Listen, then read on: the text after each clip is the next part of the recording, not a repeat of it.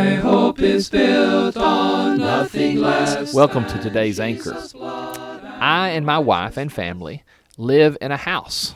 We've lived in that house for a number of years. It's an older house in an established neighborhood.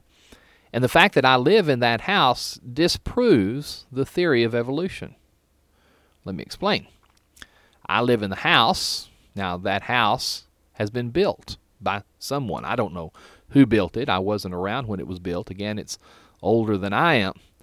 But the fact remains that it exists, the house that I live in, and therefore it has been built by someone. Hebrews chapter 3 and verse 4, that fact is affirmed, though it need not be affirmed. We all understand and recognize it. But the writer said, "Every house is built by someone, but he who built all things is God." See, the evolutionist with his theory cannot account adequately for the fact that the universe exists. In Psalm 19 and verses 1 and following, the psalmist, however, can. He writes, "The heavens declare the glory of God, the firmament shows his handiwork.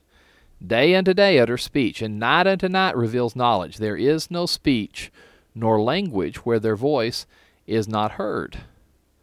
No, there is a cosmos, there is a universe, it exists. The fact that it exists necessitates that someone built it, and that builder is God. This podcast is brought to you each weekday by the Westside Church of Christ in Fort Worth, Texas. Our website is soundteaching.org. That's soundteaching.org. Until tomorrow, this is Stan Cox. May your day be blessed by our God.